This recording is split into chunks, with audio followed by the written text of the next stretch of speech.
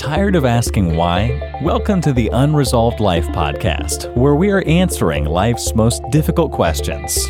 Now, here's your host, Teresa Blaze. Welcome to the Unresolved Life podcast. I'm Teresa Blaze, and today I've got Mr. Justin Herman from Controlled Chaos Ministries. That's quite a unique name.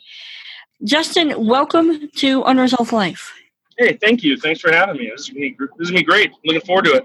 Can you kind of tell us who you are and where you're at now and what your ministry does? And then we'll kind of go back into more your past and kind of how you got into this. Yeah, sure. So I'm Justin. I live in California, my wife and kids, and we worked at I worked at a couple different churches in California, went to college in Missouri, and then started working in California. Worked at some large churches, worked at some small churches. A couple years ago, started the Controlled Chaos podcast, which is a junior high ministry podcast for youth workers. But we do a whole bunch of other stuff. We touch on a whole bunch of different topics too, leadership stuff and high school ministry and student ministries, and just we talk about a whole different gamut of things. And we've been doing that for about a year and a half, and it's been a blast. Really enjoy doing it. And we've done some webinars. It all started the podcast started because my wife suggested I do it. My mentor, Kurt Johnston, wrote a book called Controlled Chaos, and that's where the title Controlled Chaos comes from. It comes from his book, and we just use that for the podcast as well, and all the other leadership training stuff that we do now, we use that, the Controlled Chaos name for it. Did you always grow up as a Christian, or was it something that you came to later? No, I actually grew up Jewish. I grew up Jewish my entire life. I was born Jewish and grew up Jewish till I was probably about 7, 8 years old. And then when my parents got divorced, we could no longer afford the dues at the local synagogue. So we stopped going to temple altogether. And my mom was part of a women's group. And one of her friends, Nancy, who's still a friend of mine, and they invited her to come to church for the very first time, which meant I was going to church for the very first time because I didn't have a say in any of this because I was a child. But I went to church for the very first time, made a ton of sense to me, and ended up saying yes to Jesus there. And I've been doing church ever since. Took a little break when I was in high school, but stayed consistent, and then went to Bible college, and now and then I worked in churches and did the whole deal. With you focusing on the youth, would you agree with me that the youth of today are the most underserved, or at the very least, we are not making as much of a connection? No, I would disagree. I think that the church are the most served people group in the country. The problem is that the church is not the one serving them best. Culture is doing a really good job at serving them. Pop culture is, movies are, pornography is. There's a lot of things that are doing really, really good. They invest tens of millions of dollars to understand the mind of a young person. So they're getting served really well. They're just not getting served by the church that well. Okay, so why do you think it is? I mean, because I think you're right. I mean, you've got small devices. You've got, why do you think that is? Their goal is to make money. They're going to find what makes the most money, and they're going to put their chips in on that. So if they're doing their business and they figure out, who has a ton of money? Millennials or Generation Z, and it's their parents' money. And it's easy to separate it from them. And so, there's a huge business model around gaming. And I remember when in-app purchases started, the vast majority of kids, their cell phone credit line is not their credit line, it's their parents' credit line or debit account, whatever. So when a kid buys, it's not the kid spending their money, it's spending the parents' money. If you know that you can make $100 million of not their money, but money that they'll spend, and you can easily market that, well, why wouldn't you do that? Like, you'd be a terrible business person not to do that. Now, so again, the goal of business is to make money. Now, the goal of the church is not to make money, but because the goal of the church is not to make money, they're not going to put all their chips where it's most effective. There's a lot of different voices in the church. There's tradition in the church. There's liturgy in the church. There's statements like, this is the way we've always done it. You know who never makes that statement? CEOs in a boardroom never say, well, this is the way we've always done it. And if they do, then they're probably going to either go out of business, sell their company, or they're going to be fired because the board of directors isn't going to settle for that, because everybody in business knows you don't rely on what you did yesterday. Like, you would need to innovate for the future. The church loves to say, well, this is how we've always done it. This is what's always worked. And maybe it did work for a long period of time, but it doesn't work anymore. The students are different now. The culture is different now, but we want to use the same strategies. It's so hard in the church because it actually means people are changing things about how they do what they do. And old people don't like to change what they do. And I'm friends with a lot of old people who love to change what they do. But overall, old people don't like to change what they do. And since the older people are the ones giving money to the church, not young people, they're more apt to listen to the older person who is giving, supporting financially the church, than they are a young person. And it is to their detriment. They will regret it eventually, because those old people will die and probably won't leave all that money to the church. And more importantly, those young people will stop coming. And that's going to be a big problem. That's going to be a big problem for the church as it starts to slowly die. So those are all real things that we need to pay attention to. As you're talking, there are literally so many rabbit trails and so many directions that we could take this conversation. One of the things that strikes out to me is the fact that how many churches are dying simply because of that. You've got this older generation of, we don't want to adapt. We want things like they were back in yesteryear. On top of that, you've got a youth that is, because one of the biggest things that I'm seeing is these companies are literally creating these addictive situations where, well, I have to go in and play my game. I have to go do this, because if I don't, and they got to get that dopamine hit. It's almost like the church is blind to what's really going on. It's tough because churches are closing their doors more than ever before. I think every month there's like a dozen churches that close their doors just because they just can't sustain it anymore. So that's a problem. I think there's a lot of churches that want to figure it out and are fighting hard to figure it out, but we just don't have the resources to compete. And actually, I don't think we should compete. But the thing that is most effective that the church has is relationship. But we're still really terrible at packaging relationship. And packaging relationship is step one. But selling, and I'm going to use the word selling people on that vision of relationship in the next generation, for the next generation, to the older generation, because it's not going to happen unless the older generation says, well, I want to be a part of that. I'm going to be a small group leader. I'm going to know the kid's name. I'm going to know what's going on in their life. Like, they're going to be able to call me if something's happening. If we don't have that, then we're definitely not going to make it. But getting people to get on board with, well, I don't need you to write a check. I actually need you to give an hour or 2 or 3 of your time every week, which is the hardest thing to do. Get people to give their time. It's extremely hard. But that's the most important part. That's the area where nobody can compete with the church. We do relationship like nobody else. That's why it was the first thing that Jesus did. He started his earthly ministry, got 12 guys together, and was like, hey, let's do this together. Like, he understood relationship as a catalyst for change. But it takes a lot. Like, they had to drop their nets, leave their families, and go follow him. That's a real tall order that a lot of people don't want to pay the bill on. That's what's adding to the decay of healthy youth ministry in America. That's a big problem. Within the context of the ministry, the Bible says that we should be ready in season and out of season to give an answer for the hope that we have. And a lot of that, in the business world, they call that selling. They call that relationship selling. But you actually have to build a relationship with the person that you're trying to reach. There was an individual that needed help, and when I reached out to the church, to a particular church, the answer that I got was, I don't have the time to pray with him. Yeah, that's a big problem. We know what the problems are, but how do we fix it? Well, I think there's a lot of people who have really great ideas on how to fix it, and there's a lot of churches that are doing it. There's a lot of churches that are taking action, doing what they can to try and reach the next generation, make sure they don't leave the church. Tara Powell just came out with a new book called Growing Young. So there's 2 books, Growing Young and Growing With.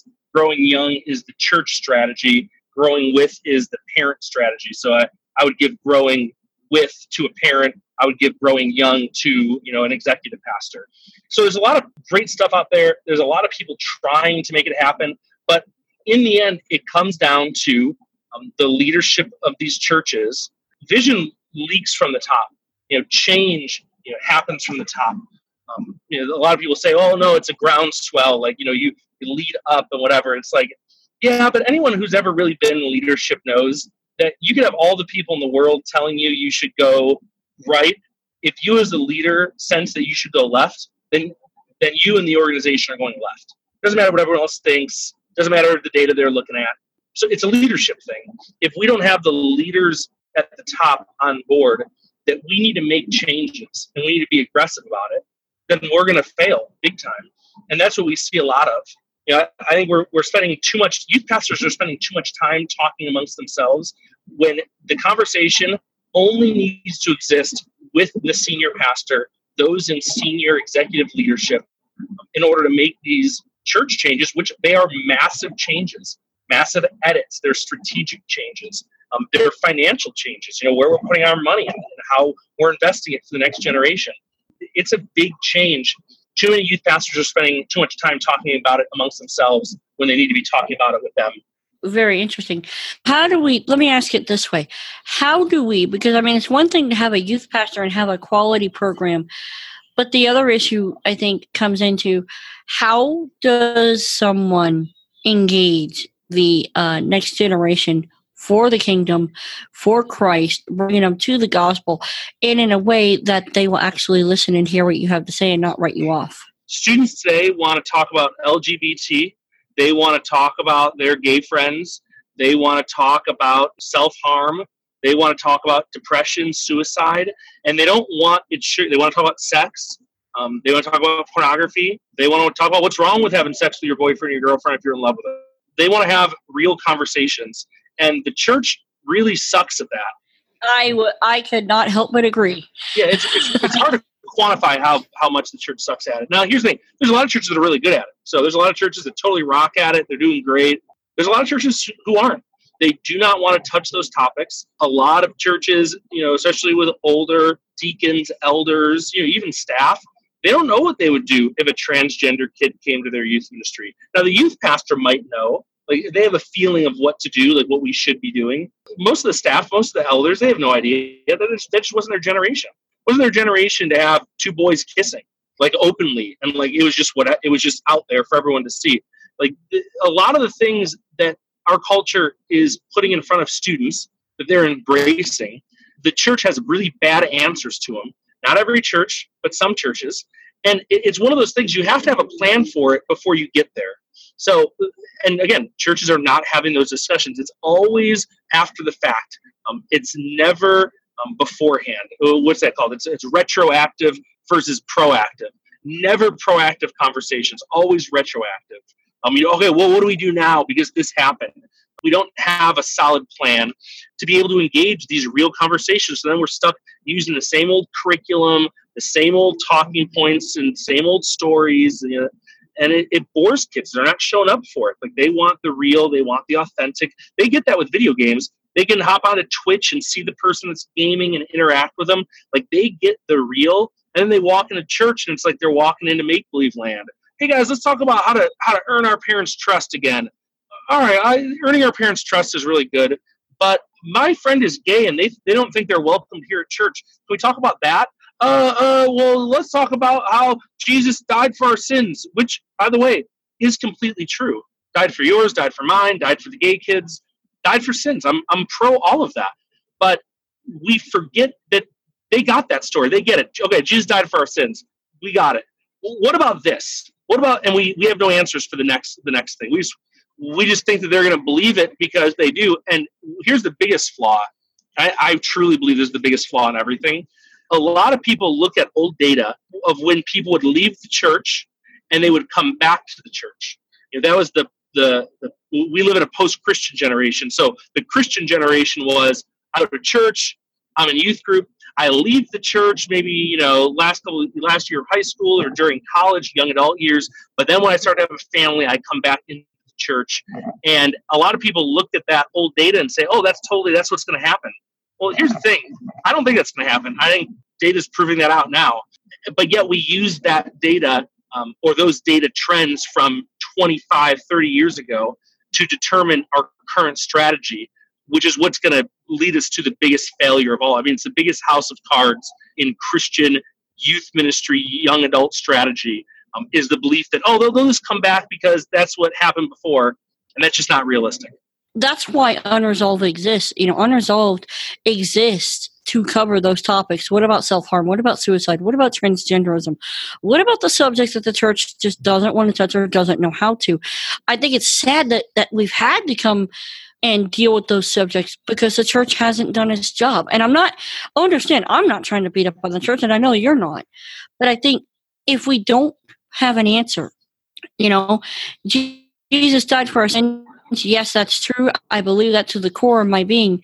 But so what? What does that have to do in a young person's life? What does that mean? I mean, is that kind of, would you agree with that? The thing is that I completely believe that Jesus died for our sins, and that's the most important thing. And that's the message. The message of the gospel is what every student needs to hear. The thing is that Jesus, he was willing to speak about the most controversial subjects of his day. So when you look in the New Testament, Old Testament, the things they're dealing with, that's the cutting edge stuff of their time. But we're not doing the same. Like we don't have the same fearlessness to engage in the hottest topics of our day. If he would have stayed away from, let's just use the coin one, where the Pharisee held up the coin with Caesar's face and said, what would should you pay taxes to Caesar? Like what should you do, Jesus? And Jesus says, listen, give to Caesar what's Caesar's and give to God's what's God's. Now, that was mind-blowing at the time. Everyone's like, oh my gosh, I just can't believe this. But he spoke to the things that people really wondered about and had questions about. And he spoke directly to it. And we're not doing the same thing. We're avoiding the topics that have the most attention. And that is our biggest problem. And so, do I think people stand in the gap for that? I want to say, that's where parachurch ministries totally stand in the gap. But I haven't found that to be completely true.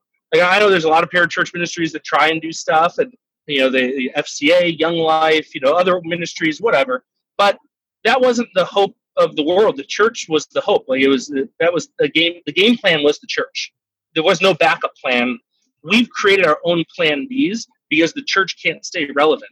In some ways, I would argue that there isn't a need to have parachurch organizations at all. We should shut them all down. All of that should be run through the church. It should be run through the church, funded through the church. Anytime I see a parachurch organization, it means that the church in that community, that area, or whatever, even if it's nationally, they just aren't doing their job.